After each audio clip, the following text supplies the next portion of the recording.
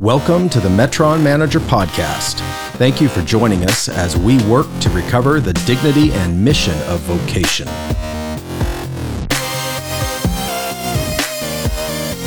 Learn more at metronmanager.com.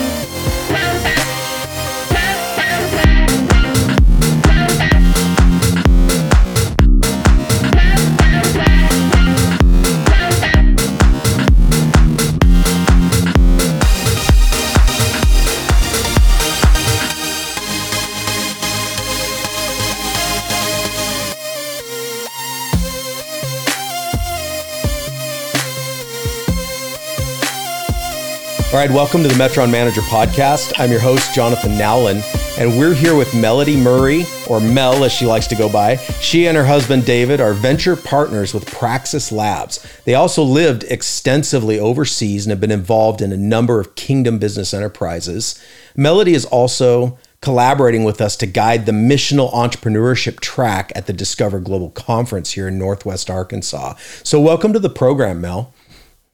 Thanks so much, Jonathan. So excited for this conversation today. Oh, that's great. And you did get a chance to, read my book recently before we chatted. So any response to that? I sure did. I loved it. I tell you, I took a couple flights recently, enjoyed it on the flights, and just have really resonated. So much of what you're saying, I have been able to sort of humbly be able to experience in other parts of the world. And so it was just a delight. Thank you for writing this. Yeah, absolutely. This is great. And so for many folks in our audience, this will be the first time they've heard of you and David, and many are probably not familiar with Praxis Labs either. Can you share a little bit about your backstory and how you guys ended up doing some really effective work in Asia? Sure, Jonathan. And I'll give you the short version, but I was entrepreneurial from a young age. I sold vegetables out of my parents' garden. I mowed lawns, started a lawn business with my brother, and just loved to start businesses and loved to sell things. So that was my upbringing. I had a farm. Both my parents came from farming communities in Kansas. When we moved into the city, they pretty much treated us like we were still farm hands. And so I learned how to work hard from a young age. But I also began at a very young age to become missional, I would say, in my heart. I was exposed to short-term mission trips. I had a missionary kid that was one of my best teachers at school, had grown up on the mission field. And so he was one of my coaches and teachers and highly influential. And long story short, when I met David in college, we married mainly because we had such common mission and vision together as a couple. We wanted to be missionaries. We wanted to live on the field and do what we could to not only share the love of Jesus and the privilege and all the opportunities we were born into our lives, but we also had a bent to start things. And long story short, when we started our marriage, we were in Uganda, Africa, in an orphanage doing orphan care 10 days after we married, and thought that would be a pretty big trajectory for our vocation, was orphan care. But at the time, the orphanage that we worked with, it was such a discouraging experience for us on the whole, not because the orphanage wasn't well maintained and the kids weren't cared for or they weren't feeling the love of Jesus, but because it was almost a daily activity to accept new babies in from extremely downtrodden, reluctant mothers that probably would have much rather us provided them with work and a job. And that was devastating for my husband and I at a young age. So we came back, got business experience. I worked with Procter & Gamble in marketing. I learned sales with Walmart. We just felt like if we were ever to go back to the field, that we were not just going to take Jesus and word and deed, but that we wanted to do job creation and provide people with work. It felt so central to a human's ability to flourish that to us, that part of the equation couldn't go missing. And so after 10 years of finishing degrees and getting business experience, Dave and I launched out into North India. I won't go into how we got there, but we've been doing business in the Tibetan Autonomous Region, in North India on the border of Nepal, in Myanmar and northern Thailand for the last 17 years together.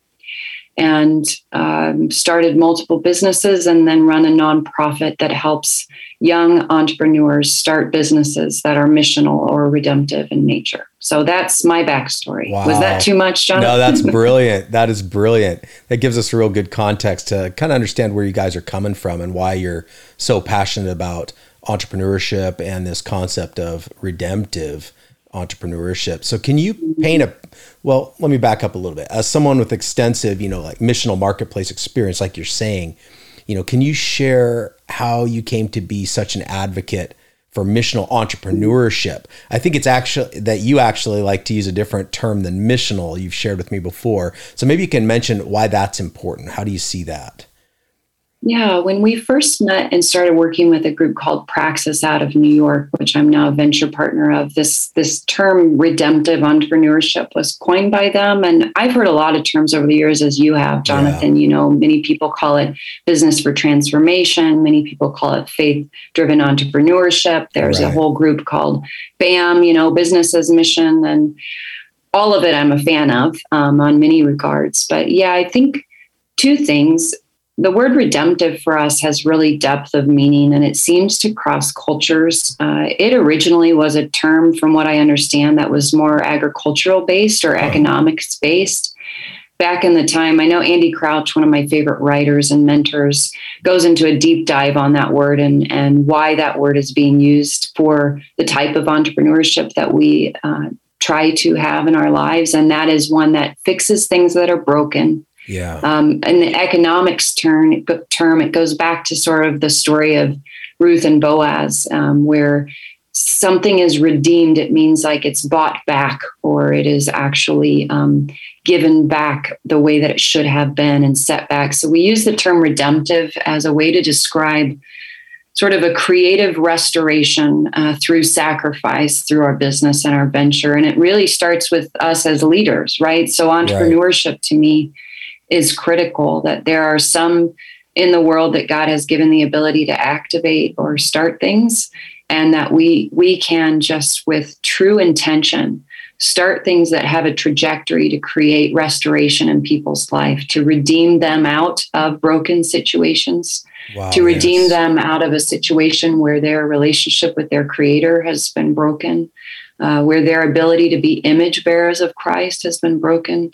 And we do that in a number of ways, through our operations, through our strategy, through our vision. And so we love to use that term, redemptive entrepreneurship.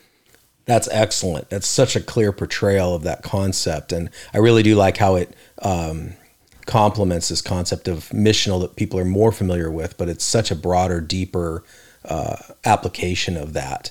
So can you paint a picture for our audience of what it really means to be redemptive in your work as an entrepreneur? That might seem a little bit ethereal to people that are kind of hearing that term and they're not familiar with it. Sure. What would be a few key indicators even of an entrepreneur or an endeavor that's functioning redemptively?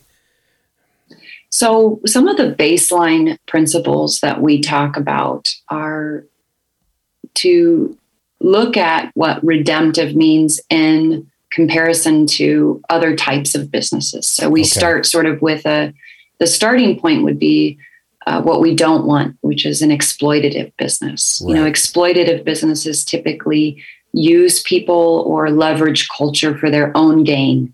And so we don't want to be exploitative in anything we do as believers and followers of Jesus.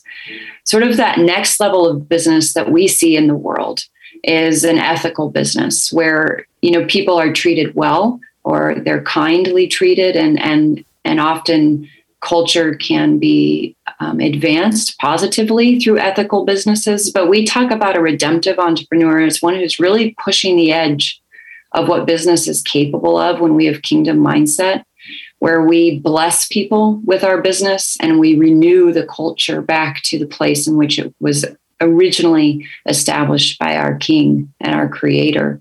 And so some of those baseline principles that we commit to as a redemptive entrepreneur is really growing in our leadership around time, money, power, community. And we have baseline practices that we commit to as a growing body of redemptive entrepreneurs to hold each other accountable around those things. And man, it's so life-giving, Jonathan, to be on journey around learning what it means to be a redemptive entrepreneur, but also to see a growing community of others willing to hold me accountable. Because if it doesn't start with a leader, it's real tough to have a redemptive business without a redemptive leader, right? So it starts about renewing from within and being formed within, right? Yeah. And learning how to be the best image bearer of Christ that I can possibly be, and not just the way I raise my kids or my marriage, but in the way that I start and operate my venture. And so that's what we talk about quite a bit. And we have a lot of different ways to measure that impact and talk about that influence and keep us on track with that. But I hope that gives a little better explanation of what we mean. Yeah, absolutely. And that really resonates, with the heart of a lot of what I've been writing and teaching on. Transformation starts with the inner man, the interior, and works its way out into society. And there has to be the internal to external. That's really how the kingdom of God functions, is designed to work. It's not I say in my book, it's not an imposition. The kingdom of God's not an imposition. It's something that emerges out of you and blesses. Yes, that's right. I love this quote in your book early on, page 11, where you talk about the dark places of this world and how they're in desperate need of the sons and daughters of God to reflect the light of heaven into the worst corners of creation. And we talk a lot about that in our work, that truly all of us as followers of Jesus are called to two of the same things, in my opinion, which is, number one, to be image bearers or reflecting our Creator God into the world.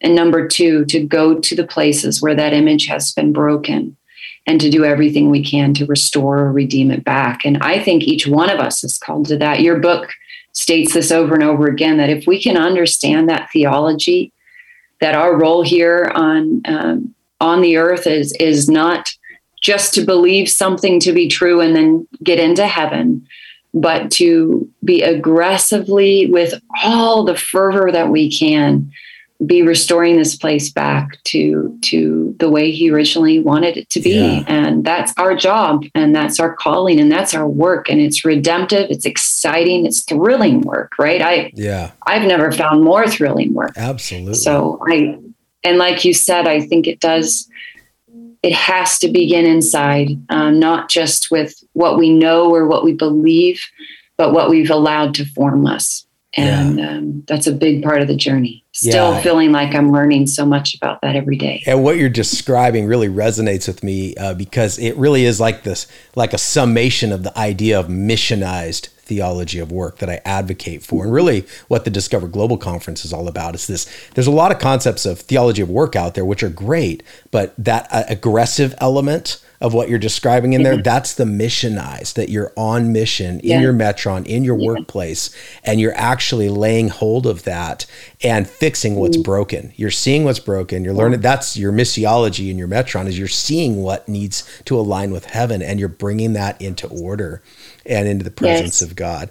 And so that is why work gets exciting. That's why missionized theology of work is so fulfilling and purposeful.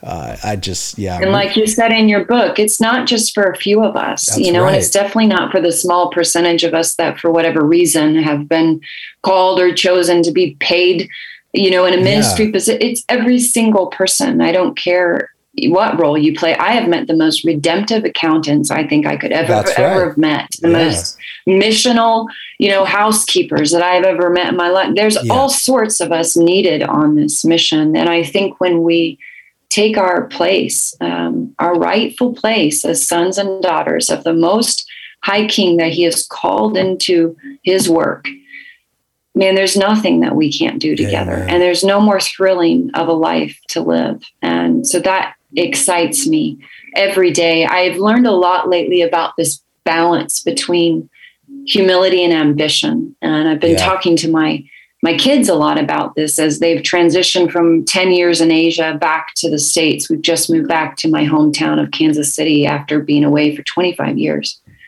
And it's been really interesting to see from their perspective some of the cultural differences. And one of the conversations we've been having lately is the cultural difference in ambition, that Americans are often quite ambitious in comparison to a lot of the world. And I would love to say that we have a healthy balance of humility and ambition in the U.S. And I don't know if I can say that yet, but I think as believers, there is a balance there between a humility as believers in the Lord and a trust in him that he's in control, but also he loves ambition. Healthy ambition, is spoken of often in his word. That we're go-getters, we're trailblazers, we're pioneers. We're going to go claim stake on those pieces of the corners of his world that are broken and dark. And that takes action, right? That does. So speaking of taking action, there's a lot of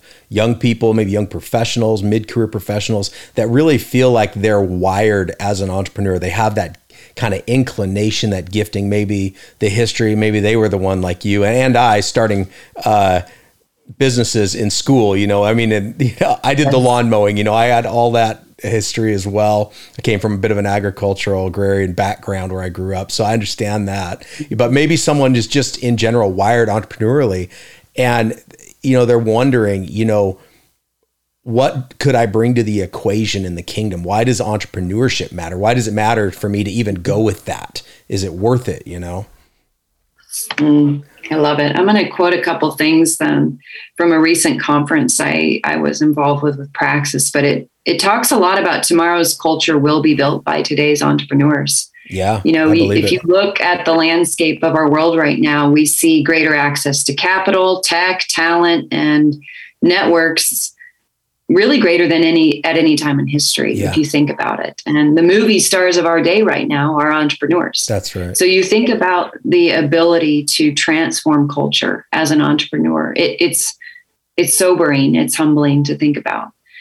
I think that not all that cultural power has led to human flourishing, right? We are very much aware at the damage that entrepreneurship can also do in the world. It's all about what the spirit is that informs it. Where are you drawing from? Heaven or hell kind of thing. Heaven or hell. That's right. You mentioned that in your book. And so the world truly needs a different kind of builder, a different kind of entrepreneur.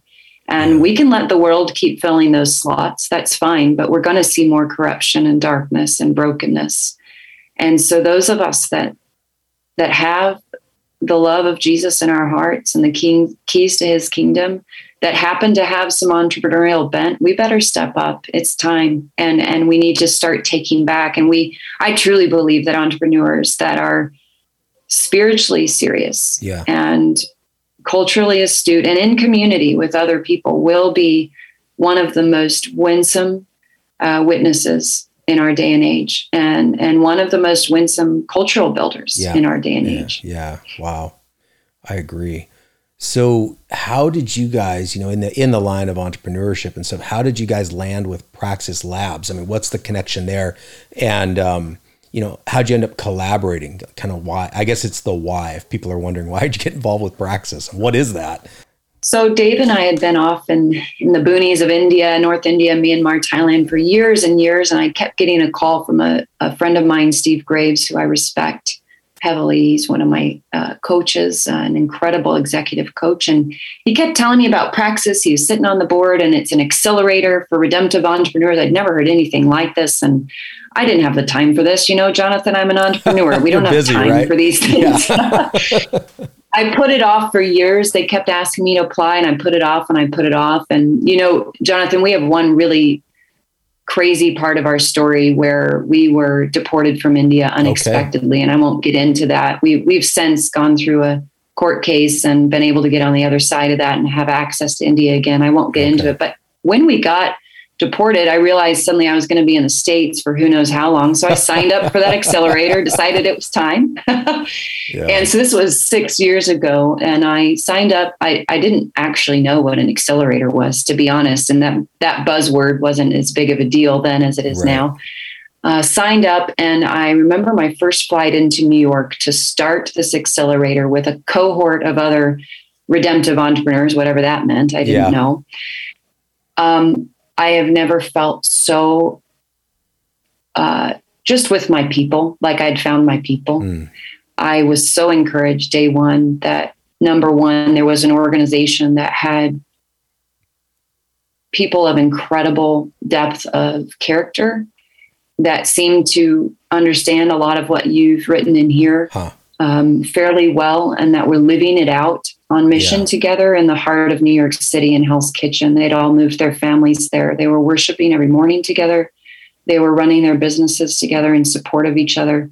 And they were letting 12 redemptive entrepreneurs sort of journey with them for 9 months every year. And so we inched in. I had such a phenomenal experience through that accelerator that I just kept pressing in. So I have now gotten to be a part of their venture lab. I've been a part of mentoring for their accelerator.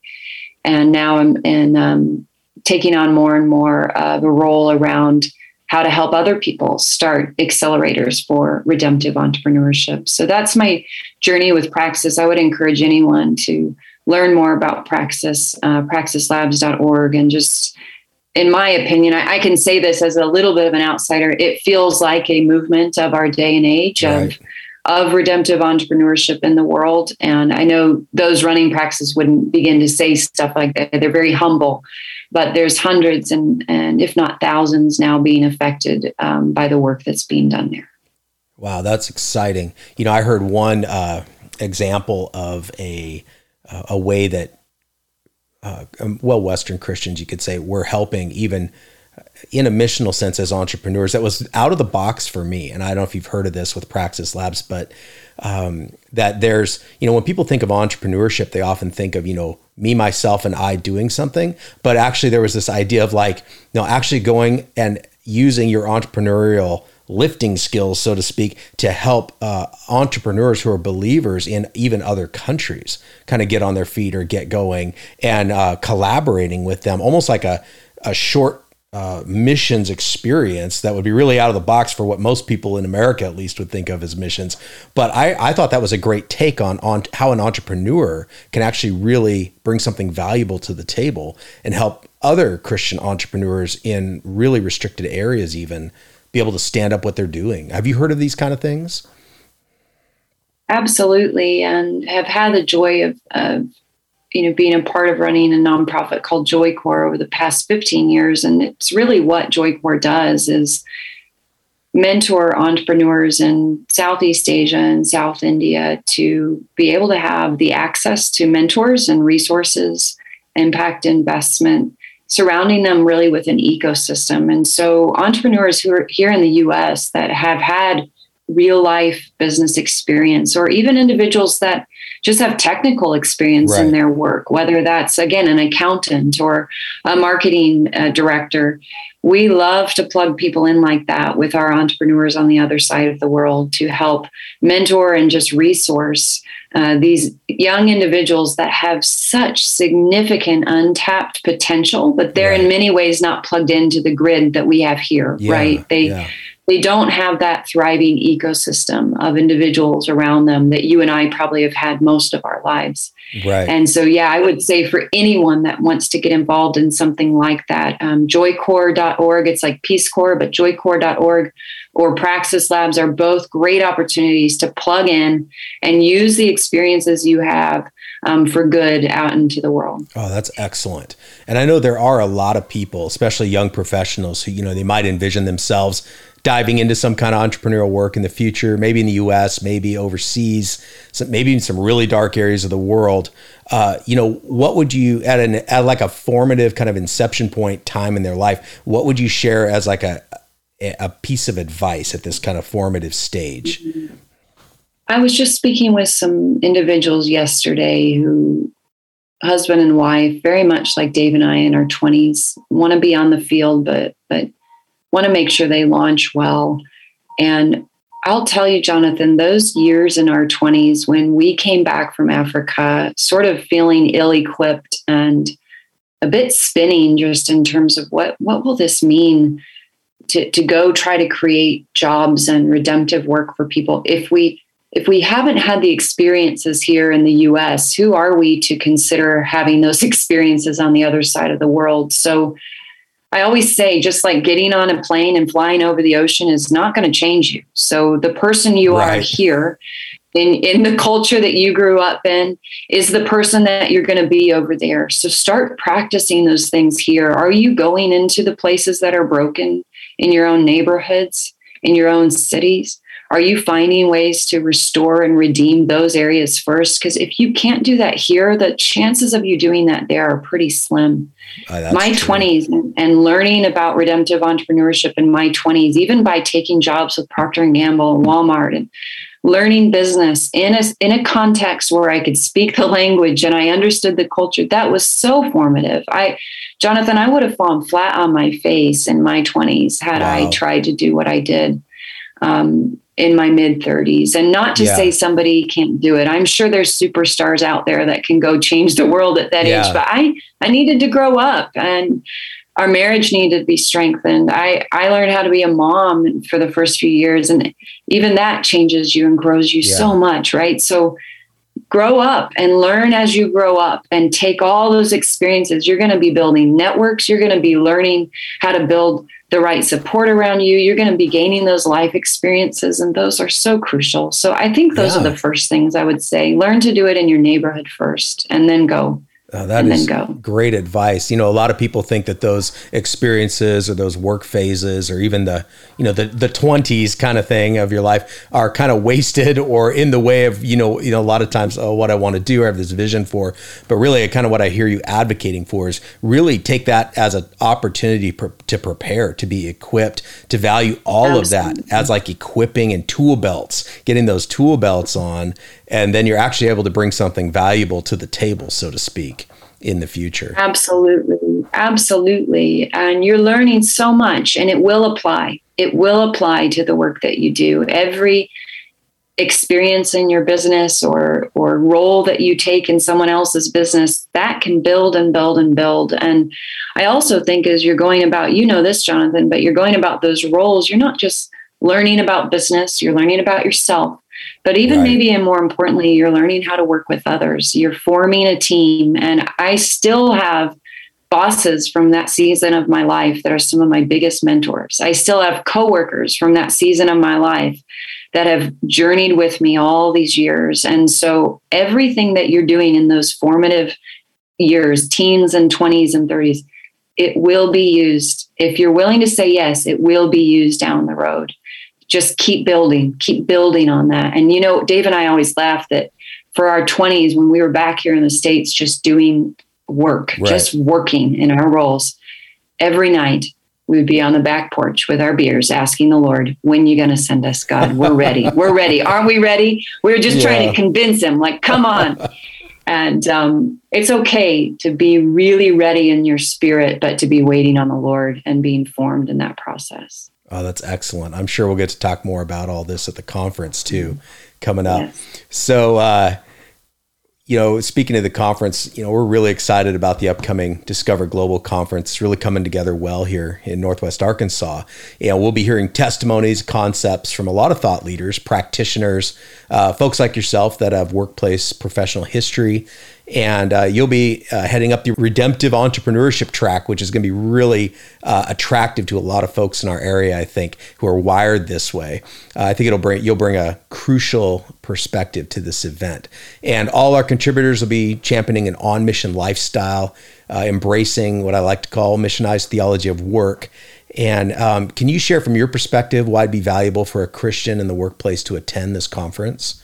Absolutely. And if people haven't read your book, number one, read your book and know that even just attending and spending time going through some of that content is going to be well worth your while. Yeah. But then, in terms of redemptive entrepreneurship and the track we'll be discussing, I would hope that anyone coming to this conference, no matter what position they have, will find inspiration for what it means to be more redemptive in our day-to-day lives in the work that we do. And there are many individuals sort of around the world being sparked toward these concepts and that are diving deep into this content. And it is changing. It's changing my life. I'm a one, advocate. There's thousands now where we put these things, these concepts into practice on a daily basis, and we are being formed and we're seeing it work in the world in ways that we haven't seen before. Jonathan, you and I go way back in terms of BAM or transformative business, and these ideas have been around for a while, but I haven't seen this type of traction before in my work. And so having a baseline practice, these principles, understanding what it means to be redemptive in our work, I really look forward during the conference to dive deeper into those things and conversation with anyone who's interested. And I know it will be beneficial as we journey through that content together. The conference will be held here in Fayetteville, Arkansas on December 4th. It's a Saturday, and registration and more information will be available on our website at metronmanager.com and at the conference website, discoverglobal.us. And Mel, thanks so much for joining us on the program today. This has been really good. My pleasure. Anytime. Thanks for the opportunity. Thank you for listening to the Metron Manager Podcast, presented by Jonathan Nowlin and the Metron Manger Project. Remember, God has given you permission and a commission to work. Learn more at metronmanager.com.